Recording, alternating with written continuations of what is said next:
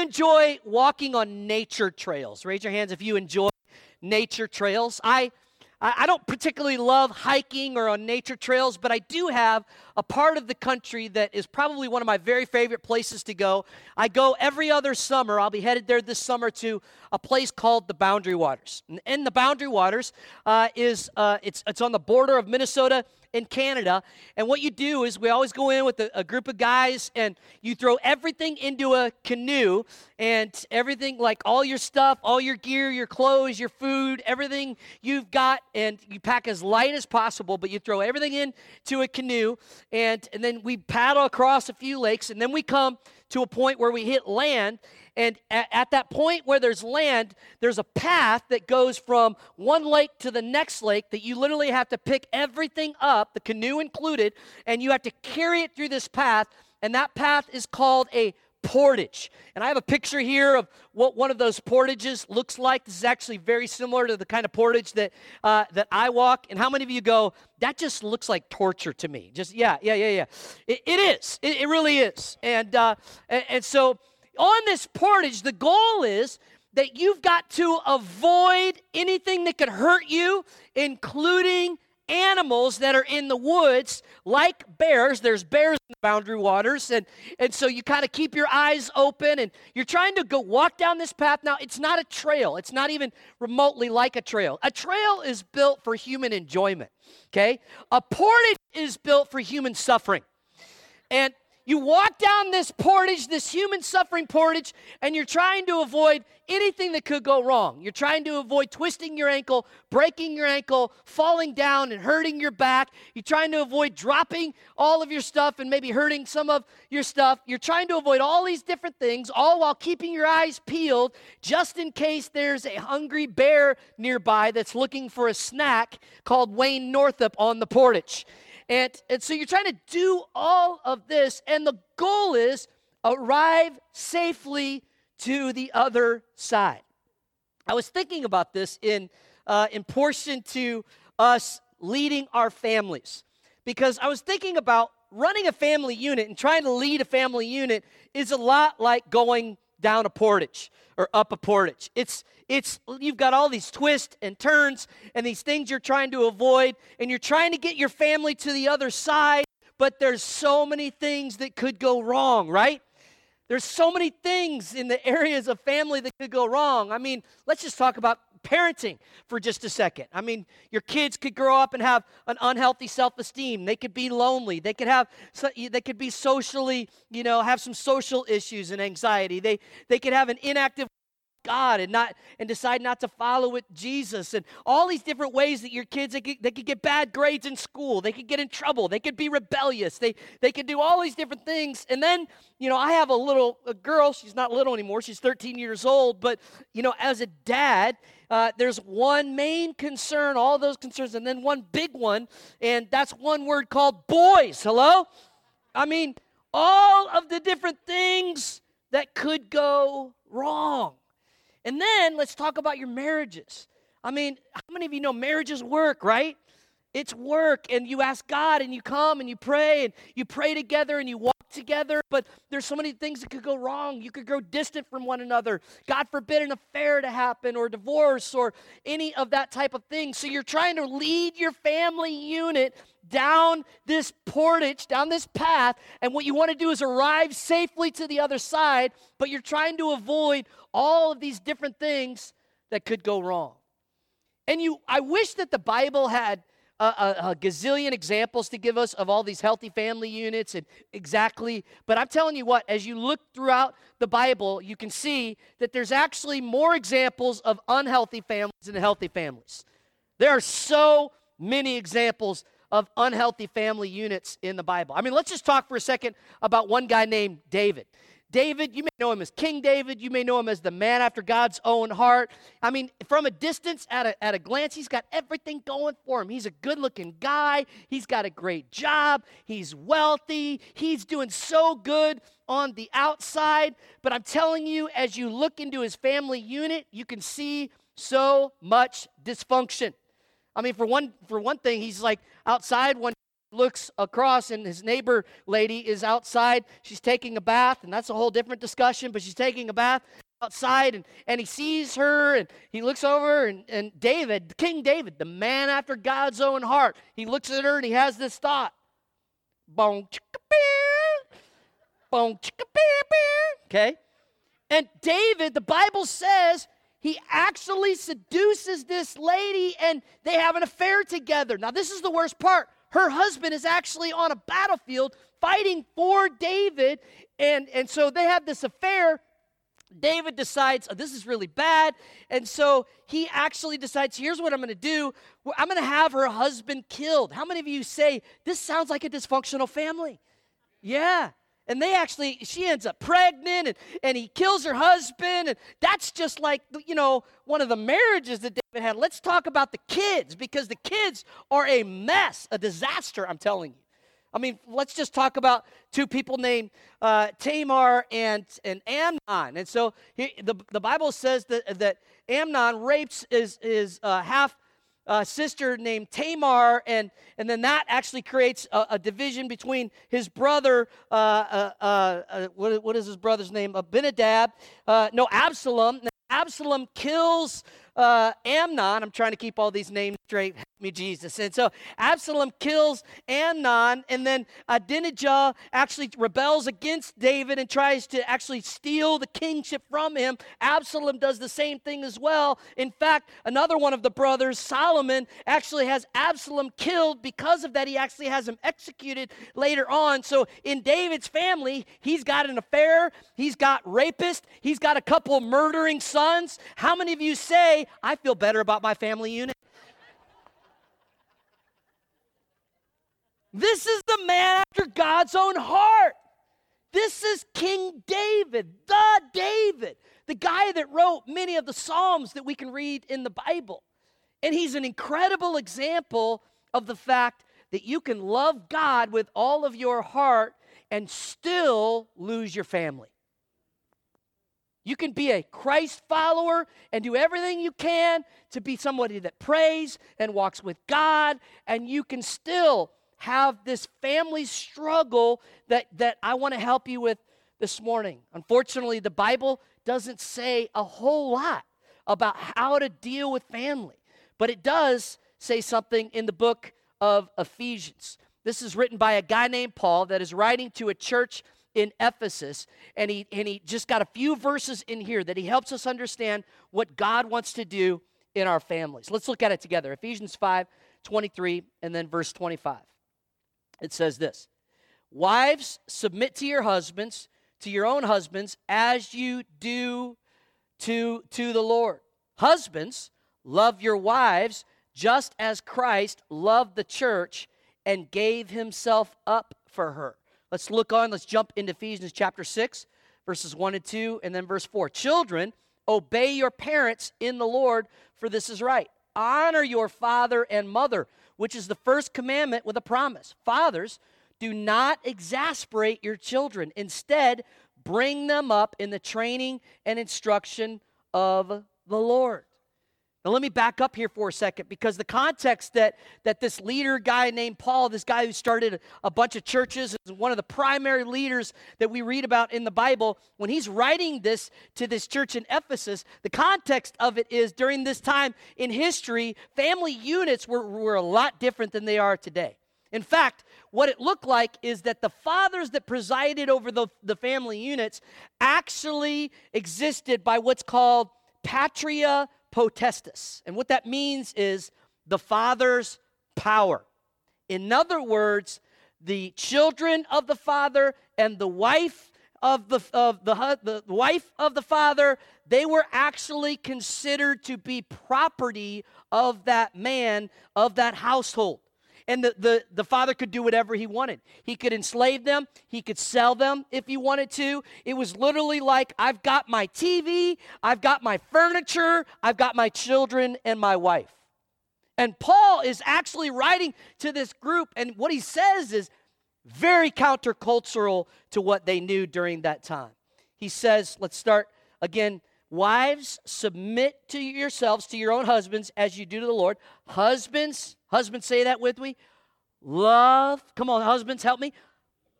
Love. Good. Ooh, that was pretty good. I felt that. Some of you like love. All right, let's move on. Love your wives just as Christ loved the church and gave himself up for her.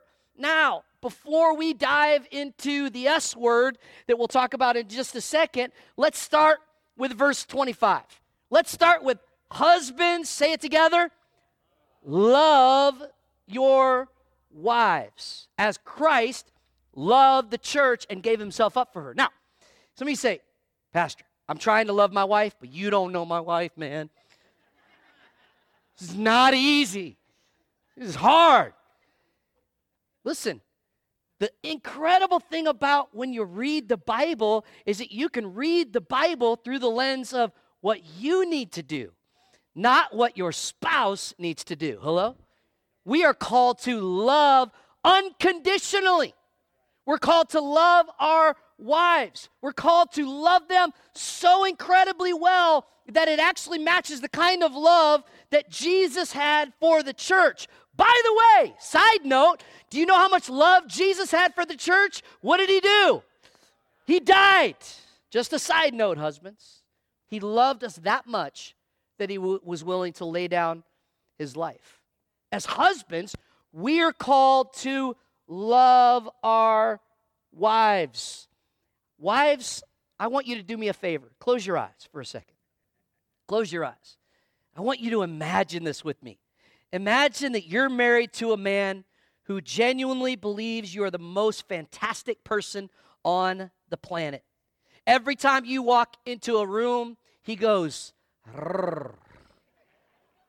He's crazy about you. He listens when you talk. To use an old-fashioned term, he cherishes you. He's not afraid to make a decision. He values your opinions highly. He leads well, but he also listens well. He's never argumentative. He's not harsh with you or your kids or your grandkids. You have no doubt that he would give his life for you if the need arose, and you are never worried about him being unfaithful. Now open your eyes. How many of you would say, I could follow a man like that? Yeah, come on. Wives, I'm trying to help you here. How many of you could say, I could follow a man like that? Some of you go, I have a man like that. Okay, now this isn't the time to poke and prod and punch. And are you listening? Talking to you, sweetie. So let's go then to the S word, okay? Wives, submit to your husbands as you submit to the Lord. This word right here has been used in an extremely poor way for many centuries. It's been used to oppress, to depress, and it can be very detrimental if not used correctly. I want to say this. Husbands, if you have to say out loud to your wife, you got to submit to me, you've already lost the battle. Okay? If you've got to say that out loud and you've got to push submission into place, because I want to help you understand this, husbands. This is not a you obey me like the kids obey me. It ain't the same. Okay? My wife reminds me frequently, I am not your child. Okay? This isn't the same as that. It's not like, well, you got to obey what I say, just like the kids got to obey what I say. No, this is what it is, and I don't have time to go deep into the study of this, but Paul is actually saying that husband and wife are equals. It's not inequality. They're equals, but the wife chooses to place herself underneath the husband in submission, not because she has to, but she chooses to. And I'm going to tell you what, it's a whole lot easier for her to choose to if you do your part in the loving. If you'll love well, it becomes very easy to make that choice. So the word, a better word, I think that's more apropos for today's society is the word respect, okay? So love, and instead of saying love and submission, everybody say love and respect, okay? God has called you, wives, to respect your husbands, to respect them. Now, let me just tell you how this plays out. A few years ago, Christy and I, the kids were moving schools. They were going to a different school, different location, and we were looking at homes. And And so we were praying and thinking about that, talking about that. And the way that our marriage works is that Christy is an incredible researcher, and she gets it down from like 20 choices. And I say, just bring it to me when we're down to about 2 or 3.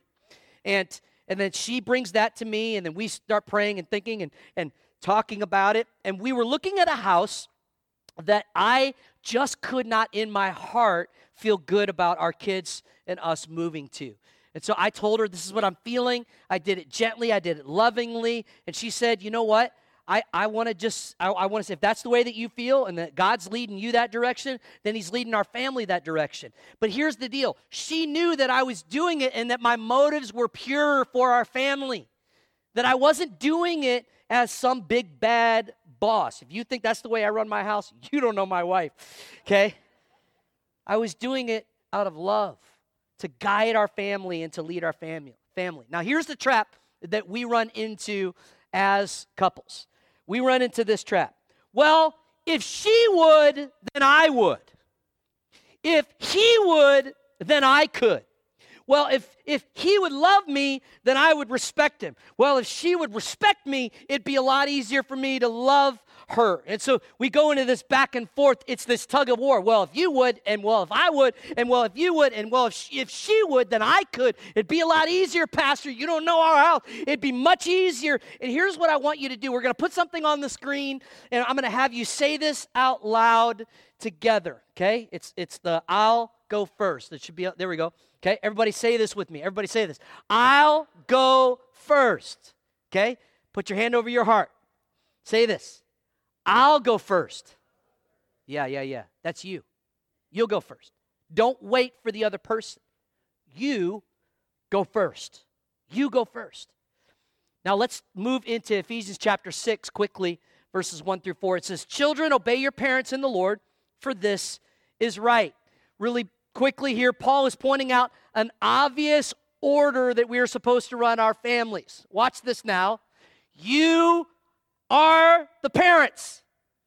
You run the house. Hello?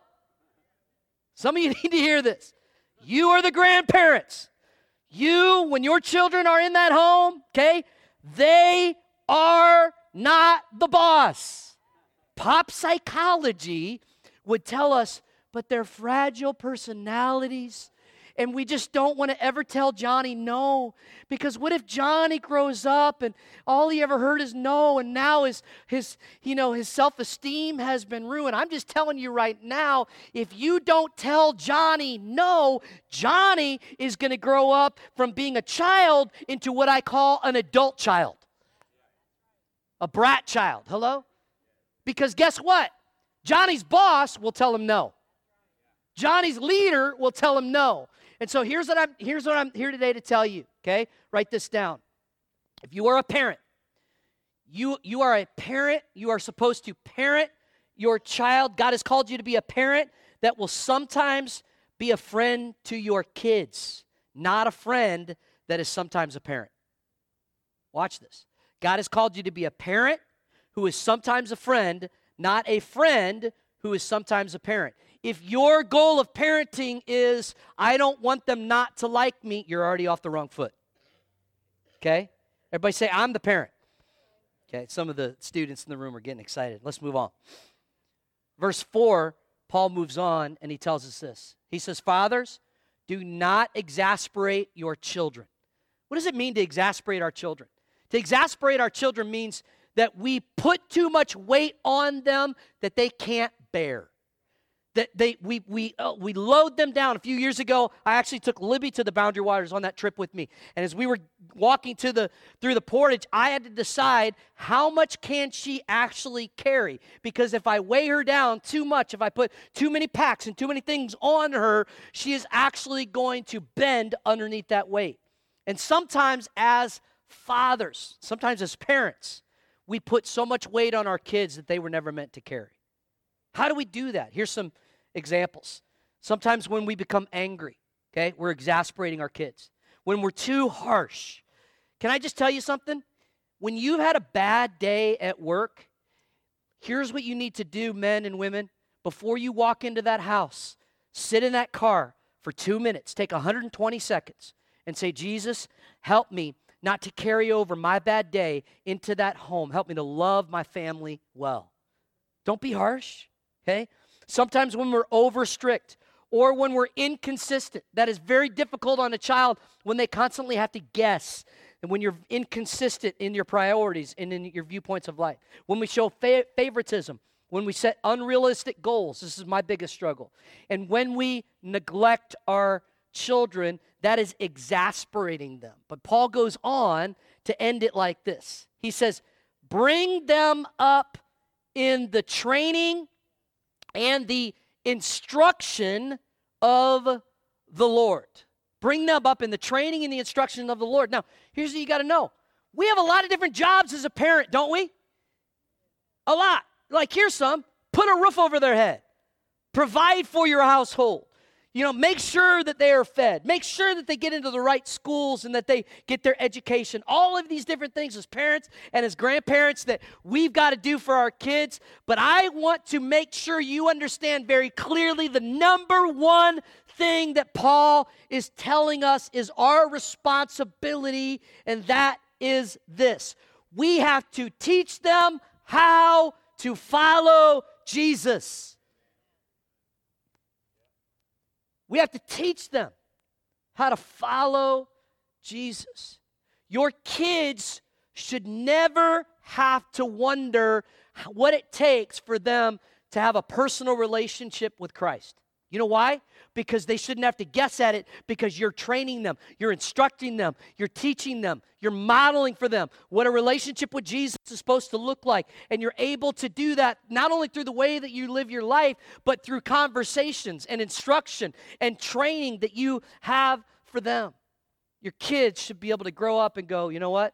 I know how to follow Jesus because my parents taught me how to follow Jesus, or because my grandparents taught me how to follow Jesus. Watch this. You go, well, Pastor, isn't that the responsibility of saints' kids on Sunday morning? Aren't they supposed to teach my kids how to follow Jesus? Listen, how many of you think it might take more than an hour and a half a week for your kids to learn how to follow Jesus? It is not the church's job to disciple your children. What we want to do is we want to be a reinforcement. We want to come along and we want to reinforce the values and the ways that you are already teaching in your home on how to be a Christ follower. We want to come behind you in our youth ministry and our student ministry, and we want to say, hey, here's the values that your parents are already teaching in the house. How do I do that, Pastor Wayne? Because it's really hard. It's really hard sometimes to know how to lead my family, to lead our kids, to lead my wife. How do I do that? So glad you're asking. I want to give you some practical things on how to do that. Write these down. Number one, attend church and small group regularly. Attend church and small group regularly. Everybody say that word, regularly. Okay. You know, going to church and going to small group is a little bit like exercising. If you exercise every once in a while, how many of you know it doesn't do that much for you, right? But if you're consistent, that's when you begin to notice a change. And most changes don't happen in a big way. They happen in incremental, small, little, pressing forward, plowing forward, faithful ways. And so I'm telling you this, attend church and small group, everybody say it together, regularly. I'm just telling you, I grew up in a house where it wasn't an option. It was never like, are we going to church? It was like, it's Sunday, but I don't feel good. And I would tell my dad, I don't feel good. Good. You'll be able to get prayer and get better at church. The day that I gave my life, the night that I gave my life to Christ, hear this. My parents made me go to church. I think about it sometimes. What would have happened if they wouldn't have made me go at 16 years old to church? I'm telling you, I meet these moms as I travel and speak that will come to me after a service is over, and they'll go, well, Wayne, you know, Susan doesn't want to go to church, and we don't want to force her. We don't want her to hate church. We don't want to force her. And I'll go, that's hard. How old is Susie? She's 12. And I'll say, what you talking about, Willis? Hello? How many know Susie ain't got no choice, right? Susie's not the parent. She's not running the house. You are. And you are teaching them, you're modeling for them that church attendance and small group attendance regularly is important. Number 2, pray together. Pray together. Every night, either Christy or I, when we put our kids down, whoever is putting them down, will pray with our kids before they go to sleep. I pray with our kids before I drop them off at school every day. Pray together as a family. Number 3, read the Bible together. Read the Bible together. Now, for me, we have what's called nightly devotions, and we do this during dinner time. Whenever we try to have dinner together at least 3 to 4 times a week, every week, and we do it like old school. Like everybody sits down at the dinner table. We actually set the table up, the whole deal. We go through a thing with our kids where we have our kids tell us what was your high point of your day and your low point of your day. And all the kids know they've got to come with that ready, and we do the same. Here was my high point, here was my low point, and then we pull out just a little devotional, a little family devotional. This is one that we used a few years back, and we've got many of them that we've been through, and we just have devotions right there together. And listen, I just got to tell you something. Some of y'all are imagining our little family devotion time like the presence of God falls and there's like angels flying, at night, and when I open the devotional, it's like, ah.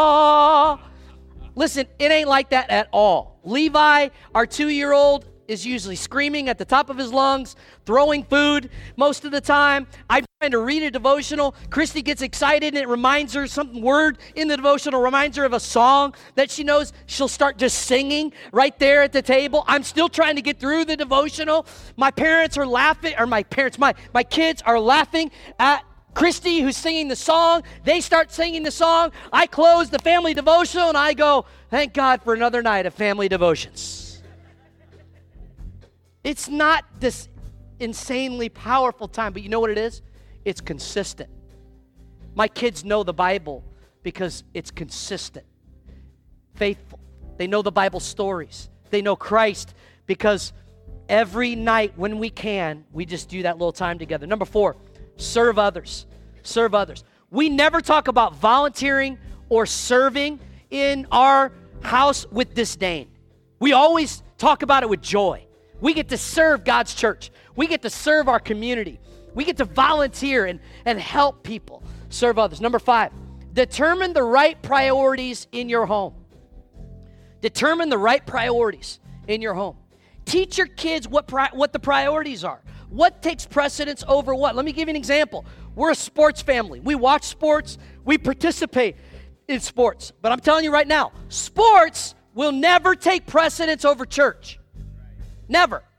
So Wednesday night conflicts, Sunday morning conflicts, that's not even an option in our house, and our kids know it. Do your kids know what the spiritual priorities of your house are? Number 6, model the way.